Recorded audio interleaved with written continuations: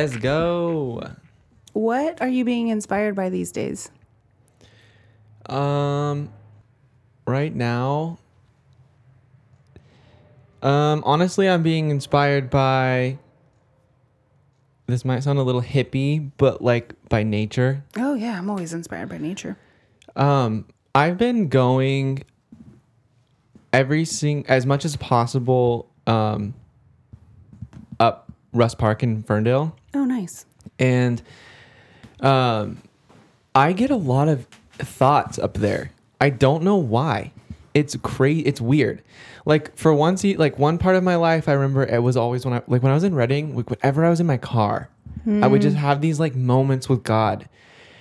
And I remember writing about it in like an Instagram post or something. I was like, and it was like a small part of it, but I was like, that's the most significant part because that's where I learned all this. Like that's where I heard God. That's where I just knew what was happening. I could feel that feeling in me. And right now I really feel it when I'm walking or like taking, it's always when I'm with Daisy, I take Daisy and we just go on a walk and we just go up the hill and and then we get to the top and it opens up. I don't know if you've ever been up there, but you go pretty steep up and then all of a sudden it opens up into there's a little bench and you can sit and look out over like a little canyon. Oh wow. It's really pretty. I really love it. And I go on it often because I just feel like I can just breathe for a second when I'm out there. Like my phone, I just put it away and I just can breathe for a second. And I think about things. Like I think about daily life. I was telling someone, isn't it so weird? Like when you're in a moment, sometimes it doesn't feel like anything.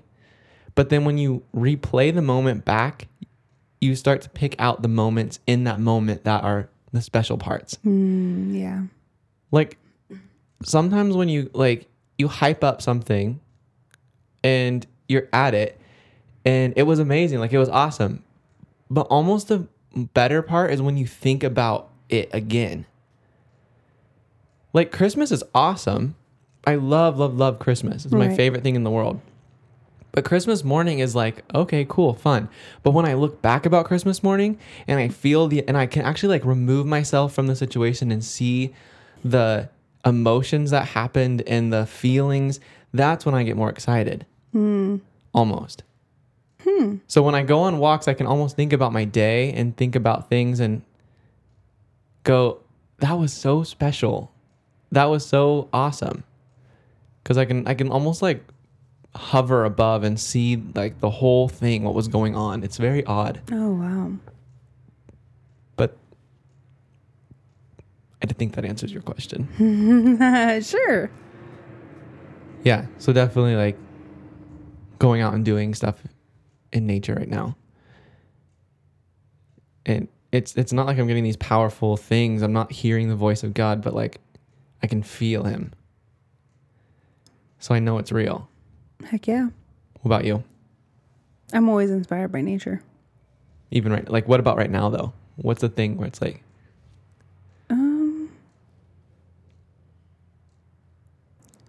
I think it's just still like that. The thing that you asked me, I think a couple of times ago about what I like about nature, and it's still the same thing, just how it's different all the time and different times a day. Like I have this trail that I've been going to for probably like 8 or 9 years. Yeah. And it looks so different in every season. And sometimes it's hot and it's 80 degrees. And sometimes for those of you guys that live away, like 80 degrees is really hot to me because I live in Humboldt County. We're not used to the heat. We're not used to like, I'm like, it's hot. It was 73. Exactly.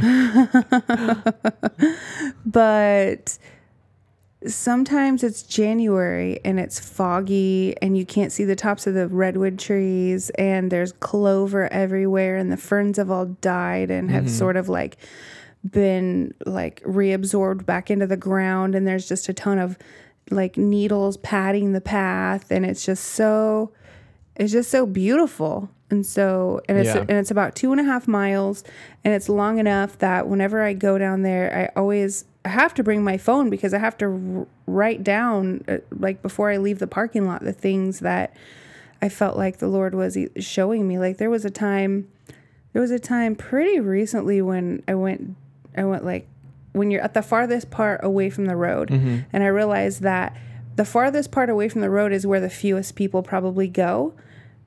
So you get a trail that's 2.5 miles. Some people with their kids might go in 50 feet, just be overwhelmed by the beauty. There's some awesome trees and places for pictures and stuff like that. You might only go in 200 or 300 yards ever. You know what I mean? Yeah. Depending on how many people are with you.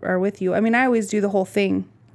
But the furthest part away is probably the place that the fewest people go to. But probably the most amount of people that have nefarious plans probably go that far too. And so sometimes when I go out to the farthest places, I really feel compelled to pray and like just leave like the essence of heaven there, like just leave some peace and just pray that for safety and for wisdom and for addictions to be broken and freedom and just like all this different stuff when I'm at that part that's like at the end. And so I don't know. So, and then sometimes on my way back after I've done that, a lot of times the Lord will just like download stuff to me and I'm just like, oh my gosh, this is like, he'll show me his heart for things. He'll show me his heart for people. He'll show me just how he feels about certain things. And I don't know, it's just a really cool place, and it just looks different all the time. And sometimes you go at like 4:00 in the afternoon and the sun's going down and there's like stuff in the air. Like those little pockets of like the sun rays that come down. The little sun rays coming through the branches, and then you'll see like a swarm of like butterflies in one flying around in the rays, and you're just like, oh my gosh, I could pull out my camera and take a picture, but there's no way it's going to be as beautiful as what I'm seeing right now. And so I'll just like soak in those moments and soak in those things and sort of like impress them in my heart so that I can relive them later, like right now. See, that's the part that I love. It's almost better than being there. It's like remembering what was, like remembering what it was. It's very amazing. Mm-hmm. And every time I go through there, I have to say to myself, look up, because the trees are so tall. Yeah. And so sometimes I'll like look up and I have to, sometimes like I've tripped on like roots and stuff. I'll like look about 15 feet ahead and I'll look up and walk and walk and walk. And then I'll look down and look for another 15 feet of roots. Somebody who maintains the trail spray paints some of the roots like orange, or they've been yellow before, they've been green before, they've been pink before, just so that people don't trip. So yes, exactly. Because of me. Anyway, oh my gosh, that trail is just so beautiful. I love it. Yeah. My friend Savannah always says, well, she told Dante this when he was there. Oh, wow. Well, because when they were in Wyoming, she was like, said something like, do you ever get tired or ever, does this view ever get old? And she was like, you see those mountains? Like, they're God. That's God. Oh, wow. And I said, Sunday service.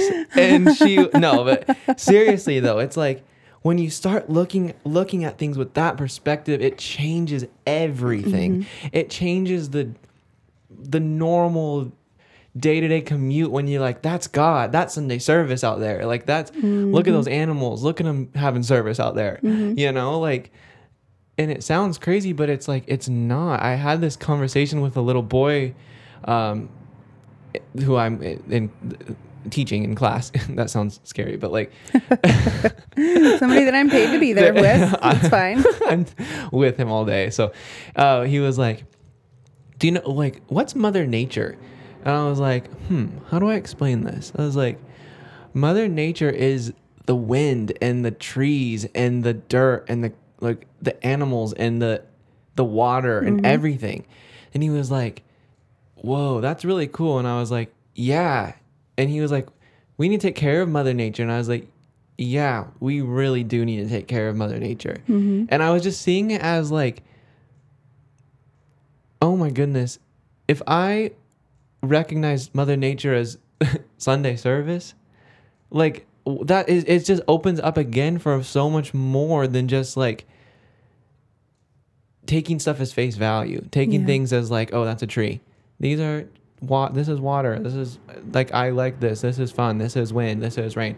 No, like, this is literally emotion. Mm-hmm. This is literally like, you can feel it. And I love it. Well, it makes sense because God reveals himself in creation. Yeah. Yeah. Why is it not the same with people? Because people are all made in his image. Because nature, I feel like, it's like Daisy, our dog. I get mad at her, but I'm like, it's on such a different level because she's not, like, she's just following basically her creator. That's all she knows how to do. And it gets harder because God gave us a choice. He didn't give animals a choice. He didn't give the trees a choice. We get a choice. And I get the choice to look at nature and see it for who God created it to be. Mm-hmm. For what God created it to be, not who, but like what God created it to be. Yeah, humans are the only species that can choose to not do what it was created to do. A tree reproduces another tree. Yeah. A plant reproduces another plant. Everything reproduces after itself. And so you could be put on the planet to be a great evangelist, but if you continue to always reject God, then you're probably going to use your gift of drawing people to be like the leader of a cult or something and drink lots of Kool-Aid. But the coolest part about that is that, like, God still let you choose. Yeah. He still said, I mean, like, he still said choose. Like, he knew. he honors free choice. Yeah. And it's just mind blowing. I wish that people honored free will as much as the Lord does. Mm-hmm. I say that all the time. But again, that's scary and that's risky and that's hard. And there's a lot of damage that comes with that. Yeah, it's true. But if we really were committed, what's one of the things that I think drives people crazy about me, because I'm just like, hey man, God honors free will, and so do I. Mm-hmm. And they like it when when it's applied to them, but they don't like it when it's applied to other people. Yeah. And one of the other things that I believe is that the Lord trusts us a lot more than we are comfortable with trusting each other and trusting people, trusting process. Yeah. I think that the Lord created process, and he trusts process a lot more than we do. I think so. I think all of that and more. Like, I think, like, and I disagree all the time with you on things like that. I'm like, I know I want more rule. I want more order. I want more of this. It's a very mixture back and forth, but I'm figuring it out, you know, like, I mean, like, I'm learning it and I'm processing it. But yeah, I wish humans would recognize that a little bit more, where it's like, why would I make a law for someone that God didn't make a law for them? Why would I put a rule in place where God never said that there was a rule against that? Maybe he has different hopes and maybe he has different design for people. What type of rule are you talking about? Like taxes? No, I'm talking about like a lot. I'm talking about like pro-life, pro-choice. I'm talking about faith, even religious beliefs. If I want to go be Hindu, you know, if I want to go be Buddhist, or if I want to go, you know, any of that, if I want to, you know, I'm talking about the church saying no to LGBTQ plus culture. I'm talking about all of that. We put rules because we think that it's going to protect someone. We put rules because we think it's going to, maybe we do know better for them. Maybe we totally know that if we put this rule in place, they wouldn't have an addiction to blank, blank, blank. Maybe we do know better, but God also knows better, and he still doesn't put those rules on people. He still lets them choose.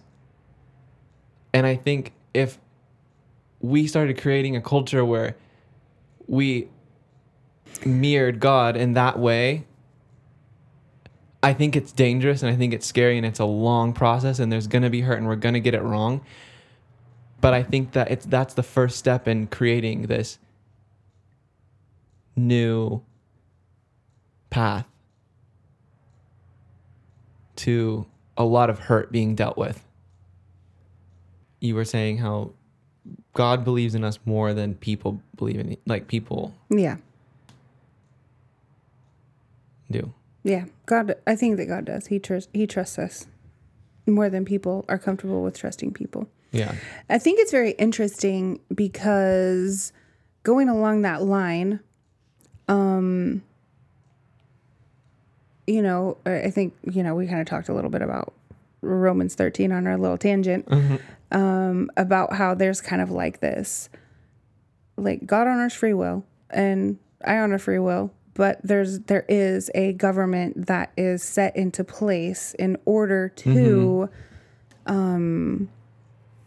make sure that if people refuse to be motivated by love, that they will be motivated by fear. And that's the way that Romans chapter 13 puts it. Yeah. But the fear is basically like, if I won't not kill my neighbor because of love, at least I won't kill him because I'm afraid of being punished. I'm afraid of being put in jail or whatever.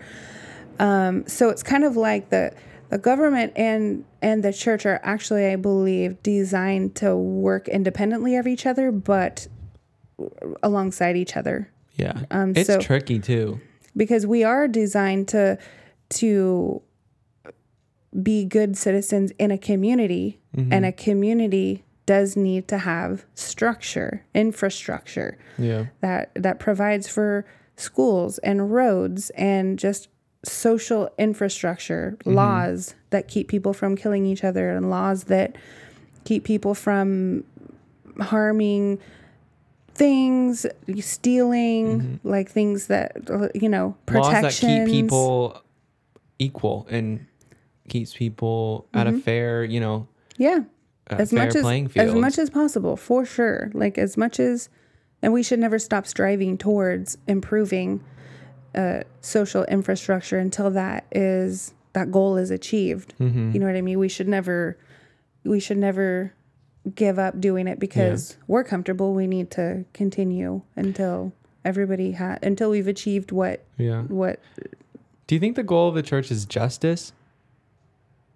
I think that God loves justice, and so of course the church has to be about justice. Because I saw this little meme post that it was had inequality, equality, and justice. And it said the goal is not equality, the goal is justice.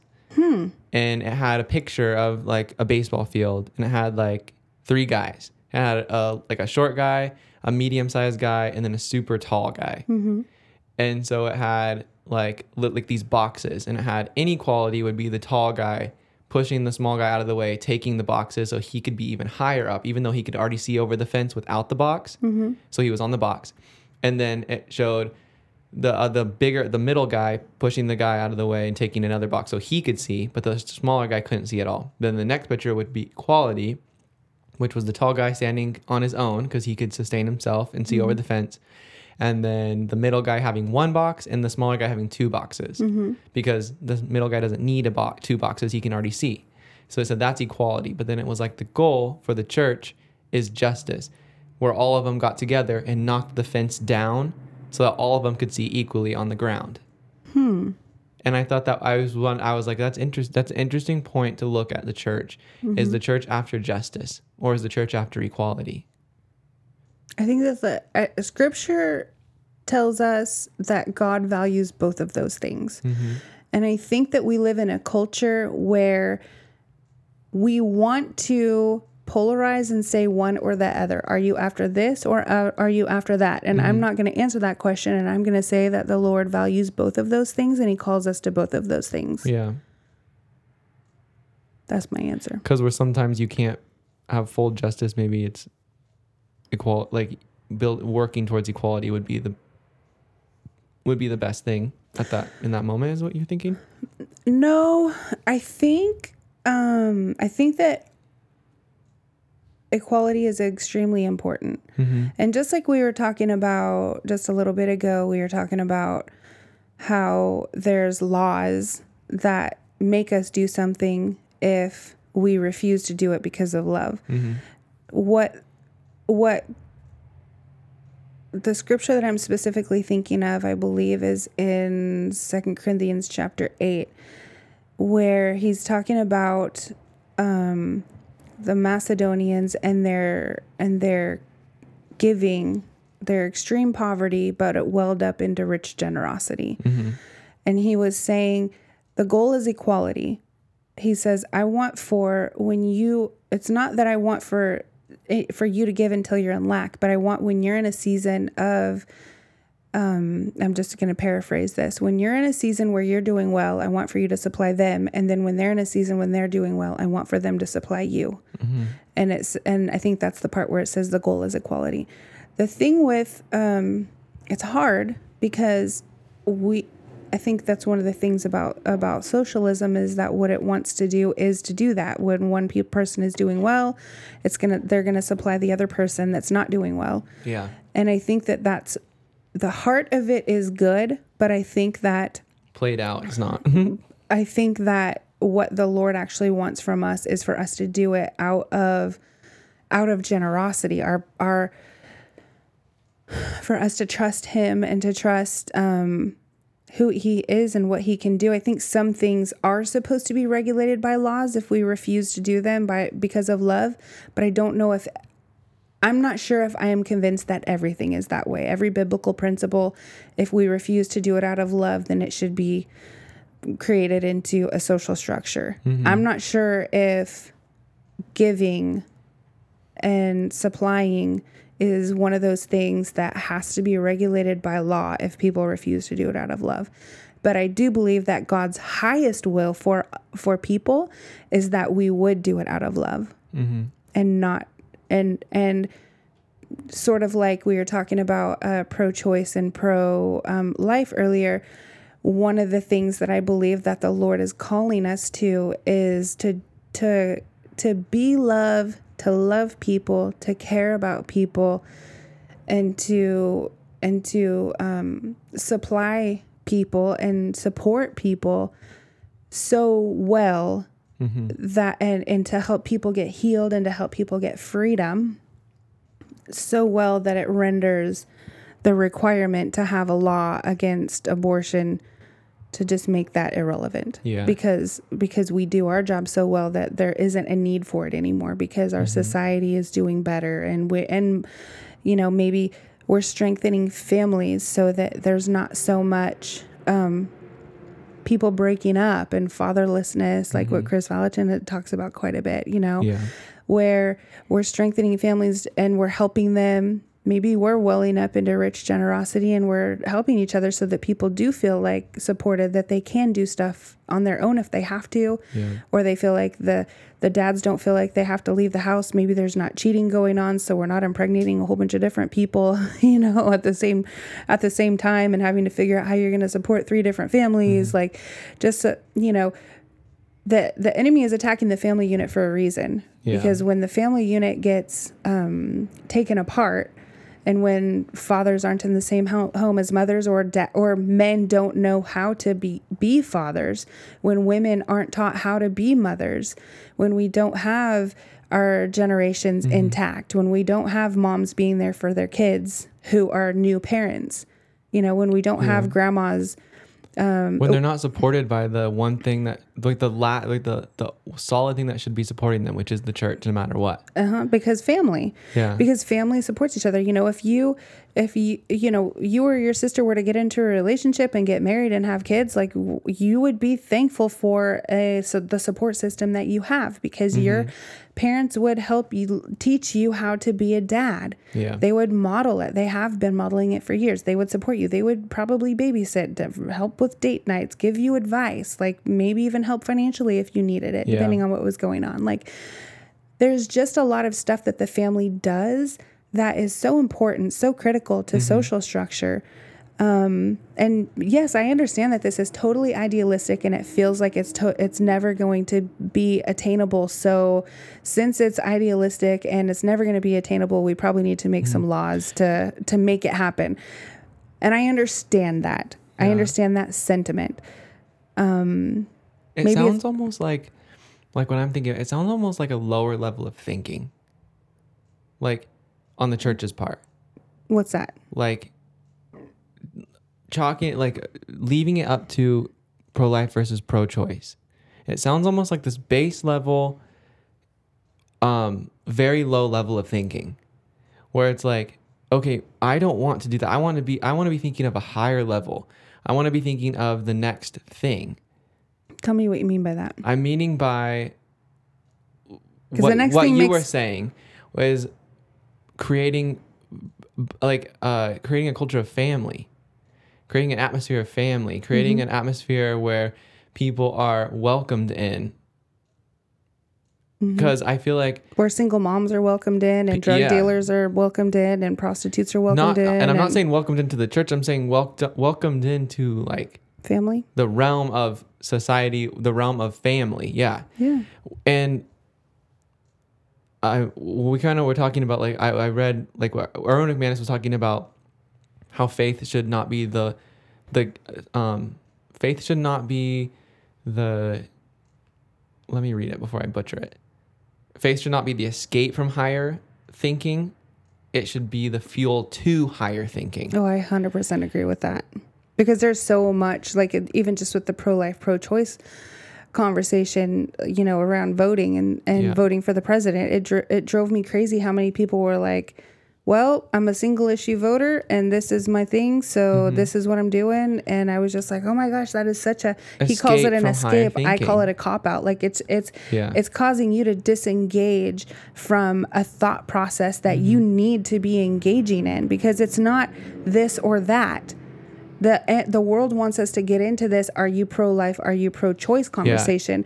And I say that's a lower level. That's such a low level of thinking. I see what you're saying. Yeah, because, okay, well, I choose let's build family.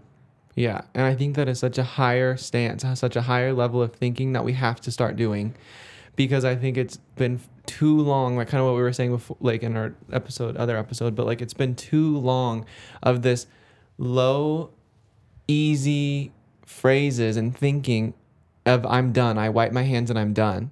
I've said my thing. I've said my piece. I've said what Jesus is thinking, what I think, and now I'm done. I don't have to do any more. I don't have to do any less. I'm out.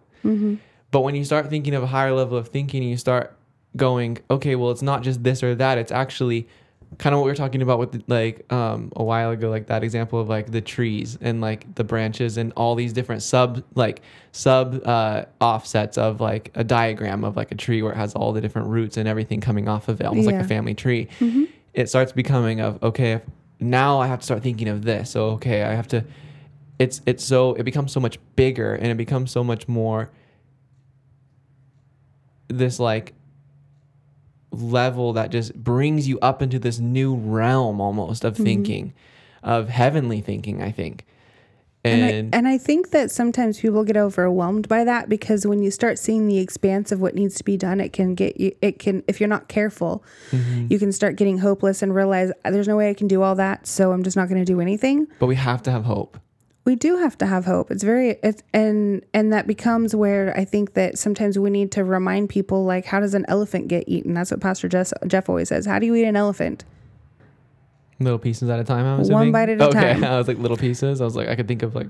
Yeah, one bite at a time. That's how you eat it out. So that we have a huge job, but that elephant's never going to get eaten unless somebody starts taking the first bite. And maybe it's not going to get eaten in my lifetime, and it might not be eaten in your lifetime, but if we take the bites that we need to take, then that elephant is eventually going to get eaten. Yeah. So what does that look like? I feel like that looks like, okay, find organizations that support single moms. Find organizations that support single dads. We have single moms in our congregation. We can, and we've been able to love them in very tangible ways, and it's awesome. But I think that's the little pieces of like this higher level of thinking is like, okay, let's create something that like gives joy to these people. Let's be thinking of something that like creates something that helps people. Let's be creative enough to give someone the finances or just the praise to even so they can think of what the next thing is. Yeah. And that's what I want to do. That's what I want to keep doing, is I want to keep going and like thinking that way and having that mindset of like, maybe I'm not the one that's going to create anything, but maybe I'm the one that's going to empower someone to create something, you know? Or you might be one that gives, or you might be one that sends, Yeah. or you might be one that does the graphic design for the sign. Or, it takes all of us working together and bringing our gifts to be able to make our lasting change that we're called to make on this planet. Yeah. And if I'm afraid to take a bite out of the elephant, and then you're the next generation, then who's to say, like, when is somebody going to start having courage to start taking a bite out of this elephant? Because it ain't never going to get ate unless somebody starts taking bites out of it. Yeah. I keep going back to that analogy, but it's because I like it. Because I can visually see it, like an elephant being eaten with a fork. That's what I'm thinking. Like a pie, like you take a piece out of it like a pie. Yeah, that's funny. But it is a lot, but it's also encouraging and exciting, and like I just think it's the calling of the church. If we're talking about the calling of the church, we're talking about the shift, we're talking about all this has to be it. Mm-hmm. It's the only way that well, maybe it's not the only way. Maybe we're totally wrong, but I feel like we're probably on this tangent for a reason.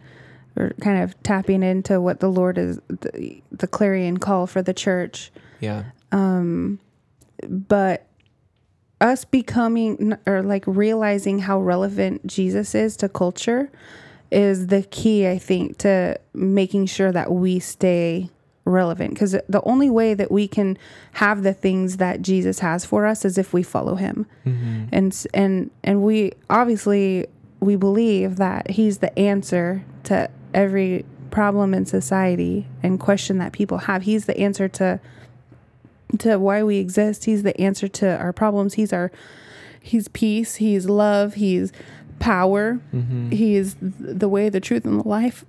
He's a good shepherd. He's the bread of life. He's the living water. I mean, he's everything. Yeah. He's everything. And so why wouldn't he be the issue, the answer to any problem that the world is having and any problem that the church is having? Yeah. And so the only way that we can really stay relevant is if we stay focused on him. Yeah, and see where he's at. What is he in? Mm-hmm. What is he doing? And I think it's not all. It's obviously, you say all the time, it's not the same. Like he's not in what was. Sometimes he is. Sometimes he is in all that. He was in all that stuff, but that doesn't mean that he still wants us passing out tracks. No, if he's in TikTok, obviously he cared enough to give someone the idea of TikTok. And to get a whole bunch of people, addicted to it, which is cracking me up, because those people are the people that are understanding that that's where people are gathering right now. Mm-hmm. And so that's where they're going. Why should the church be afraid to get into TikTok? Yeah. That's silly. We should totally, if people are there, that's where we need to be. And that's where we are. I think it's cool. Yeah. And it's cool because like when we're talking about this, I'm not necessarily thinking like, oh, a church has a TikTok account. I'm meaning I have a TikTok account. Yeah, because you're the church. Yeah. So I think that differentiating that is also important, where it's not like, no, I'm not necessarily meaning that the Journey needs to have a TikTok account where we like dance and stuff, which would be kind of funny. But like, I'm meaning like, no, like people who have a faith are on TikTok. Well, and I can have a TikTok. Yeah. Yeah. Maybe. People who have a faith are creating the next fashion. People who have a faith are creating the next electric car. Yep. People who have a faith are, creating the next MacBook, because Apple's been slacking lately. I'm going to call it. They need to step up their game. Oh, that's funny. You know what I mean? Yeah. Like, I mean, not just that, but they could be a part of creating the next whatever Apple is. Yeah, exactly. And I want to see people. That's what I want to see. That's what I want to be in. I want to be watching and like going after that too. Because I want to be where that is. Mm-hmm. I want to be where he is. I want to be where he is. I think we all want to be where he is. And I believe he's in that. But sometimes I think that you also believe that we're not trying to be where he is. We're trying to stay where we are. What do you mean? The church. We have figured out something that works, and we just want to stay here. Mm-hmm. and we aren't maybe necessarily paying attention to where Jesus is, and didn't even realize that he left the building. Yeah, I do think that sometimes. And I'm guilty of that too, you know? Mm-hmm. I'm guilty of that too. It's not that I'm not. But I want to be careful that I'm not staying because it feels comfortable and it worked. Mm-hmm. I want to be moved. I want to be going around. I want to be shaken up a little bit. Mm-hmm. Because every time I've been shaken up, that's where I felt him. Yeah. Every time I've moved, that's where I felt him. Every time I've like had a new idea, that's where I felt him. Mm-hmm. You know? And if that's all I know, I don't know what else to do besides do that. And so it excites me when I see what we were talking about. It excites me when I see Kanye coming out with a literal worship album. Mm-hmm. It excites me when I see, you know, people in the fashion industry, Jerry Lorenzo, like Fear of God. Like it excites me when I see these people Mm-hmm. creating amazing products that we've never seen before. Mm-hmm. And God is on it. Mm-hmm. It excites me when I see, you know, I want to see that happen in every industry of creativity. I want to see that. I want to see that in art. I want to see it in the car industry. I want to see it in the job industry. For sure. I want to see it in everything. But sometimes I think that we can get frustrated with people because they're not seeing what we see. Yeah. But I do that a lot. Because there's no, you know, it's not sometimes their fault. They're just at a different place than you, that they don't see a worship song everywhere. Because I mean, I've seen, like, there's a song, I can't remember what it is, but I can't remember. It might even be Lady Gaga or whatever. Ooh. It's like, I hope you're somewhere praying. That's Kesha. Or whoever it is. I'm just like, I feel God on that song. Me too. And wait, I'm just wait, I feel the same way with that song. That's really funny. I'm just like, oh, yes, I hope you're somewhere praying too. Like, I don't know why. I just feel God on that song. And so it's like, man, I'm not going to get mad at people because they don't see Kanye as a worship album. I see it, and I thank God that I see it, but I can't expect everybody to be at the same place as I am. Yeah, and it's honoring people for where they're at too. Because no Yeah. one did that to me when I didn't see him doing, you know. So, like, I have to be honoring too in that way, in that respect, and like and realize just what because people you're are saying. Yeah, and just because you're the front runner doesn't mean that they're never going to see it. They might see it because you see it and you shared. Yeah. You know what I mean? Like, people might not know. Like, Jacob, when he laid his head down, he did not know that God was there. Mm-hmm. When Jacob in Genesis, when he laid his head down on that rock and he went to sleep and he saw God reaching down from heaven with Jacob's ladder, and angels were descending and ascending and stuff. That was God reaching down from heaven into earth. And when he woke up, he was like, God was here the whole time and I never knew it. Mm-hmm. And there's no way that you don't know that someone is going to see that something is a worship album or see God in something until you tell them, like, God is here. They have to sometimes be told. And then when they look, then they're going to be like, oh, I never knew that I could experience God this way. I never knew that he could be in nature. I never knew that he could be on a trail. I never knew that he could be out in the redwoods. I never knew that he could show up in the fog and in the weeds and in the ferns and in the clover and in the lights and in the butterflies. Like, I just never knew that I could see it. It just opens them up to a whole new perspective. And there's no, and when we start being able to see God in people, I feel like that's going to be when we really start seeing a shift in the church, when we can start seeing the God in people, even when it's hard for them to see it. Mm-hmm. Yeah.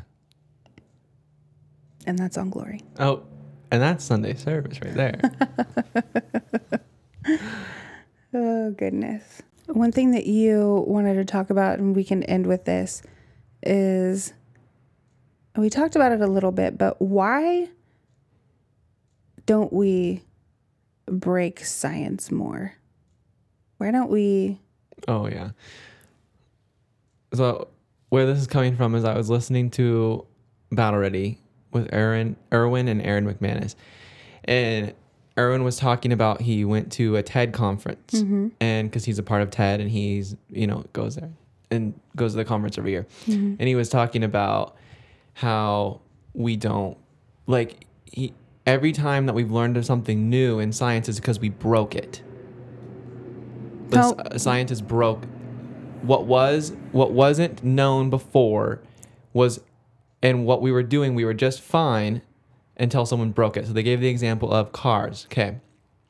Henry Ford broke the car industry because he pushed the boundaries. He didn't, at that time, everyone was using a horse and a buggy. And if he would have asked a census around the town and said, do you want a car, something they've never seen before, or do you want a better horse and a new, better buggy? The wide majority probably would have said, I want a better horse, I want a better buggy, I want all of this, I want one with a roof so I don't get rained on, yada, yada, yada. But he didn't ask. He broke the boundaries and said, I'm going to create something that no one asked for, but we're going to go for it and see what happens. And now we have cars. Same thing, electric cars. Elon Musk, someone broke the boundary of gasoline and said, I'm not taking a census. I'm not asking what the people want. I'm looking and seeing people need this. Yeah. And he went for it. And guess what? It could have been a flop. It could still be a flop. But he's going for it. To some people, it still is. But in a couple decades, it will be normal. Yes. And probably there will be some other fuel source that is better than electric. How are we going to make cars that run on air? Yeah, people are trying everything. You know what I mean? They're inventing. They're breaking what we know as science. They're breaking what we know as reality, like what we know of. Well, it's kind of like the sound barrier. They never thought, like for a long time, nobody thought that they could break the sound barrier, and then somebody broke the sound barrier, and things have never been the same since. Yeah. At one point we didn't know we could go to the moon. Yeah. At one point we didn't know we could leave this planet, that we could leave the atmosphere. At one point they didn't know that we could fly. At one point we didn't know. It took somebody dreaming up something in their heart that nobody had ever seen before. It was just a part of their imagination, and they made it happen. And like we talked about the last episode, what is a genius but somebody that's haunted by the speaking voice of God? How many things is God calling us to that we're not answering that call? How many things have yet to be invented that he's not placing in people's hearts, and just waiting for somebody that's willing to devote their whole life to that fleeting thing that flitted through their imagination one time at 3 a.m. when they had too much pizza. Yeah. Like who knows? Who knows what people are capable of, and what the church is capable of, and what science is capable of. I love science. It just keeps proving the existence of God over and over and over and over and over again. It just keeps proving the goodness of God over and over. It does. And I love that analogy of just keep breaking, keep pushing, keep keep breaking through whatever ceiling you think you have. Make it's it the not floor. There. Yeah. Make it the floor, then do it again. Then make it at the floor, then do it again. And I don't know. I was talking to you. I was like, this might sound like what I was saying before about Jesus enough, or Jesus is not enough. But I said, why don't we break God more often? And I don't know what your first initial reaction was, but I kind of explained myself. I was like, I want to break our understanding, my understanding of God. Why don't I push more? Why do I sit and I'm told something, even by you, I'm told by you things, and I take it as fact. Oh, you shouldn't do that. I want for people to get in the Bible and find out if I'm right. I know, and you say that, and I want it to be normal for us to push back on what God's saying, and really ask him, not test him to try to get him, not test him to be like, I wonder if I can find out and figure out if you're gonna crack or not, or if this is really real. No, find out if what he's told you is true, and really dig in and find that next electric car, in a sense. Find out what he's saying. if if Elon Musk didn't ever question that, we wouldn't have Tesla. We wouldn't have now competitors of Tesla. Yeah, totally. You know? But the thing is that there's been something that has been left to humanity, and that is his word. Mm-hmm. And this is what my issue is. Too many people are feelings driven, and they are not in the word. And if you want to come at the church with a question about whether the word is true, you need to know the word, because you can't just go by feelings. I know that you want to, but you can't. It has to be both. You have to have both the Spirit, and you also have to have the word. You can't know God fully with only one and not the other. You can see in Scripture, and I'm going to always come back to Scripture, but you can see in Scripture there's a couple of different times where it talks about there was a way that seemed right to a man, but it leads to death. We cannot be driven by our feelings. We cannot be driven only by our encounters with God and our experiences in our spirit, because sometimes your spirit is going to lead you in a way. It doesn't take very much to be off a lot. Like I remember you telling me that that you were hearing that somebody teach, like, you need to read the Bible every day. Okay. It's such a small thing that I don't know how to explain it, so I'm just going to go for it. I agree that people should be in their Bible every day, but not because I told you need to be in your Bible every day. I don't want for somebody to think that they're only a Christian if they're in their Bible every day. I don't want people to think that they're bad if they don't get in their Bible every day. Yeah. What the sentiment is and the way that it's taught is just so fine. There's just this fine way to present a truth that it's just so precise that you can literally make the difference between whether somebody falls in love with the Lord or whether somebody rejects them, just by the way that you present a simple truth. Mm-hmm. And so what we really want is don't you want to present God in such a way that you inspire the person that you're talking to want to know him more? And what better way to get to know the Lord than by the book that he left for us to know him by?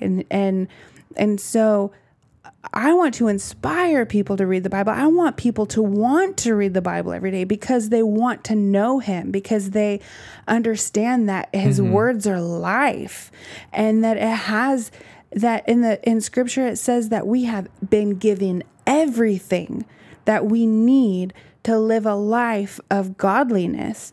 And so when we say, I don't know my Scripture, but I want to argue what God wants, like, it's hard for me because truth is so easy to get just a tiny bit wrong and can become religious, or we can twist it the other way to where we can manipulate what we already maybe want to do, or maybe we don't understand why God is hard on sin, which he is.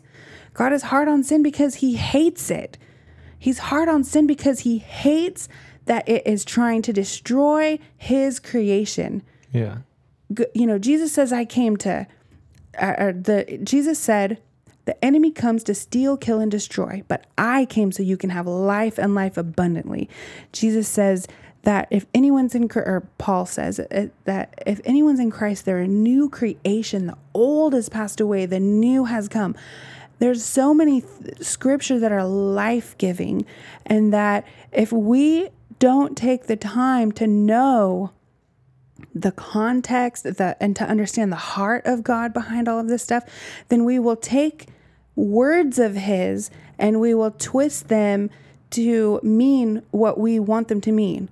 It's hard for me to hear people say that, homosexuality is not in the Bible, that Jesus isn't against it, because I believe that it's a sin, and I believe that he loves sinners. He hates sin because of how destructive it is. He knows that the enemy is trying to twist. The enemy always takes a little bit of truth and he twists it, just perverts it, and it doesn't have to do it a whole lot to get us to believe something just a little bit off.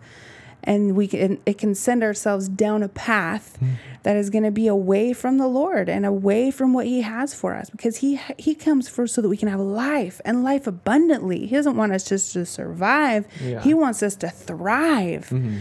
You know what I mean? But unless you're in that word, you're not going to know all the promises, how good he is, how much he loves you, how much he paid for you. Yeah. How much he's calling you to, the trust, the absolute immense trust that he has for you, the power that he has for you to walk in. Mm-hmm. Like, there's no way that you would know all of that stuff. And so we can have a yada yada, Jesus is kumbaya. He doesn't want to make anybody mad. No, he wanted to make some people mad. And it was the people that twisted his word. Yeah. So that's why I'm so passionate about people for sure, yeah, knowing the word, because how are we supposed to judge prophecy unless we judge it against his word? We're just called to do that. Yeah. I have a question. I'm just interested. Okay. Like I'm like listening to you, and I hear all that. Like I hear all of it. Mm-hmm. And I agree with it. But what would be like a kid doesn't read scripture. They don't know it.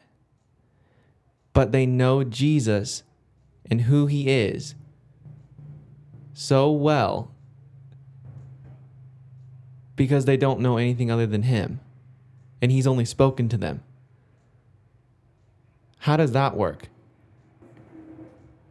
Like, how does a kid know so much and never has to read scripture? And they know, I would say most of the time, the real Jesus. When you ask kids, like, they're not questioning whether Jesus, whether Jesus loves someone or doesn't love someone, or is mad at someone or isn't mad at someone, or, all of that stuff. That's never a question with him. But so how does that work? I think that there's an element of childlikeness that the Lord requires from us. But there is also a call to maturity. Okay. And so it's both and. Yeah, okay. You can't mature past your childlikeness, but you can't stay childlike and willingly. Mm-hmm. You just can't.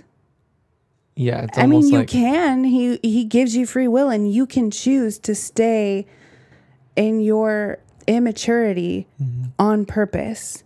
But then don't be surprised. Yeah. Don't be surprised if you're not used to your full potential. Don't be surprised if you're not walking in power. Don't be surprised if you're not leading, people to Christ. Don't be surprised if people aren't maturing around you. Don't be surprised.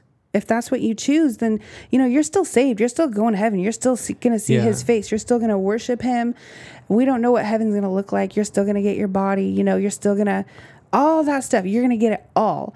But you know what? We all have to give an account for ourselves and everything that we do. And our works, we're going to be judged and tested. And everything that we do is going to go through fire. And everything that still stands, we will receive a reward for. And everything that is burned, we will still be saved, even if it's just barely. You know what I mean? I'm not talking about salvation here. I'm talking about, do you want to be used by God? Yeah. And if you want to be used by God and you choose to stay in ignorance and willful, I choose not to engage in scripture because I don't have a value for it. That's on you. I will still love you. I'm saying you Sage, but I'm also saying it every person that ever listens. You know what I mean? Yeah. And so if you knew, that the Lord was speaking in a certain way, would you willfully not go? If you knew that he was going to be down here at the river bar, would you go? Yeah. Like I would.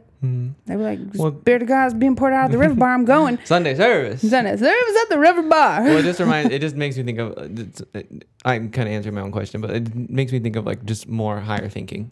Yeah. You know, like we can stay thinking at a level of whatever, Yeah. but like I don't want to stay there. Yeah. And so maybe that's whatever that is for individual people, which is exciting that it's not a flat instructions for everybody. For sure. There's like the ground basics, but it's like this so individual. It really is. That makes it exciting. We were just talking about this, that I think it's, again, Chris Valentin, I think he says that God doesn't actually have a plan for your life. He has a purpose for your life, and he has 1,000 ways to get you there. Yeah. So should you choose not to embark on your journey of really renewing your mind, being transformed by the renewing of your mind and getting into truth and getting into the word and that type of stuff until you're 40 something years old, that's fine. Yeah. He has 1,000 ways to get you to your purpose. You're not ever going to be too old for his purpose. So it's just a matter of, like, for me, I didn't really start engaging until I was probably like, I mean, I tried to read it, but it was just so confusing. I tried to read it when I was younger. I really did. And I would just be like, oh my gosh, why is this story even in here? I don't even understand this. It probably wasn't until I was like 35 before I started really like digging in. And like I said yesterday in my message, it was because I was in a community that was doing it. It was because I was with people that were seeking the presence of the Lord. It was because I was reading, praying, and seeking the presence in a community. And I learned that, oh, you're supposed to meditate on scripture. I didn't know what that was. Yeah. And I learned that, oh, you're supposed to have the Holy Spirit when you read scripture. Well, I didn't know that I was supposed to invite the Holy Spirit to come help me read scripture and understand it. Shoot dang. I don't know. So, hey man, it's definitely not too late or anything, but you know, it's never too late. That's the hope of it. It's never too late. For sure. Like it's not. And that's the hopeful part in all of it. Heck yeah. That's the hope-filled part in everything we say, you know, is it's never too late to. It's never too late. And that's all glory. Amen. We jibber jabbered a lot, We did. but It was kind of fun. yeah, and we thought out things. A little bit. Oh yeah, kind of. As much as we can. We try not to plan too much, because some of our best conversations are all of our best conversations are the spontaneous ones. So we're not like scripting or anything, but You can probably tell by the way it is. Very